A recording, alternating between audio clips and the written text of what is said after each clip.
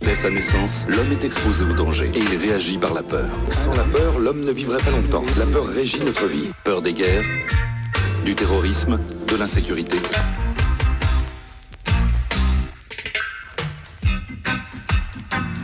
Dès sa naissance, l'homme est exposé au danger et il réagit par la peur.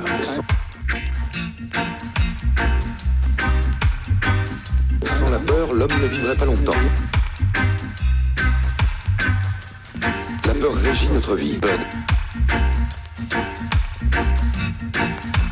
Sans la peur, l'homme ne vivrait pas longtemps. La peur régit notre vie. Peur des guerres, du terrorisme, de l'insécurité. Peur des guerres, du terrorisme, de l'insécurité. De l'inquiétude légère à l'attaque de panique, la peur se manifeste sous différentes formes.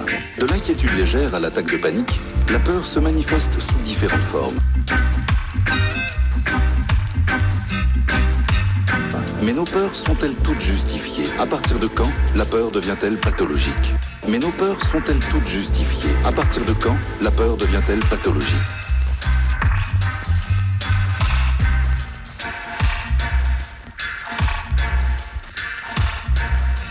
La peur maladive, la peur pathologique, c'est la peur qui ne me donne pas le choix. La peur maladive, la peur pathologique, c'est la peur qui ne me donne pas le choix. Les troubles anxieux perturbent le quotidien jusqu'à le rendre parfois insurmontable. Le rendre parfois insurmontable.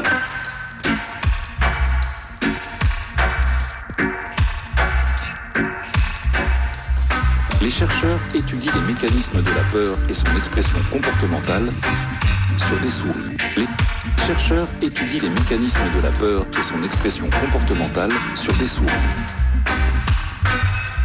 Sur le plan génétique, comme sur le plan cérébral, les processus de peur sont très semblables chez l'homme et la souris. Sur le plan génétique, comme sur le plan cérébral, les processus de peur sont très semblables chez l'homme et la souris. Plus de 90% des gènes de l'homme et de la souris sont identiques, mais 90% seulement. Sinon les souris seraient des hommes et les hommes seraient des souris. Sinon les souris seraient des hommes et les hommes seraient... Sinon les souris seraient des hommes et les hommes seraient des souris. Sinon les souris seraient des hommes et les hommes seraient des souris. Nous avons modifié un minuscule élément de ce gène, ce qui nous a permis d'obtenir chez la souris une variation de ce gène qu'on ne trouve normalement que chez l'homme. Les résultats des études, conduites sur les souris, sont comparés à des milliers de données recueillies sur des sujets en bonne santé et sur des patients souffrant de troubles anxieux. Celles-ci sont traitées et analysées à l'aide d'algorithmes. Parmi ces expérimentations, le chercheur a essayé d'appliquer à l'homme le test en espace ouvert, d'abord effectué sur des souris.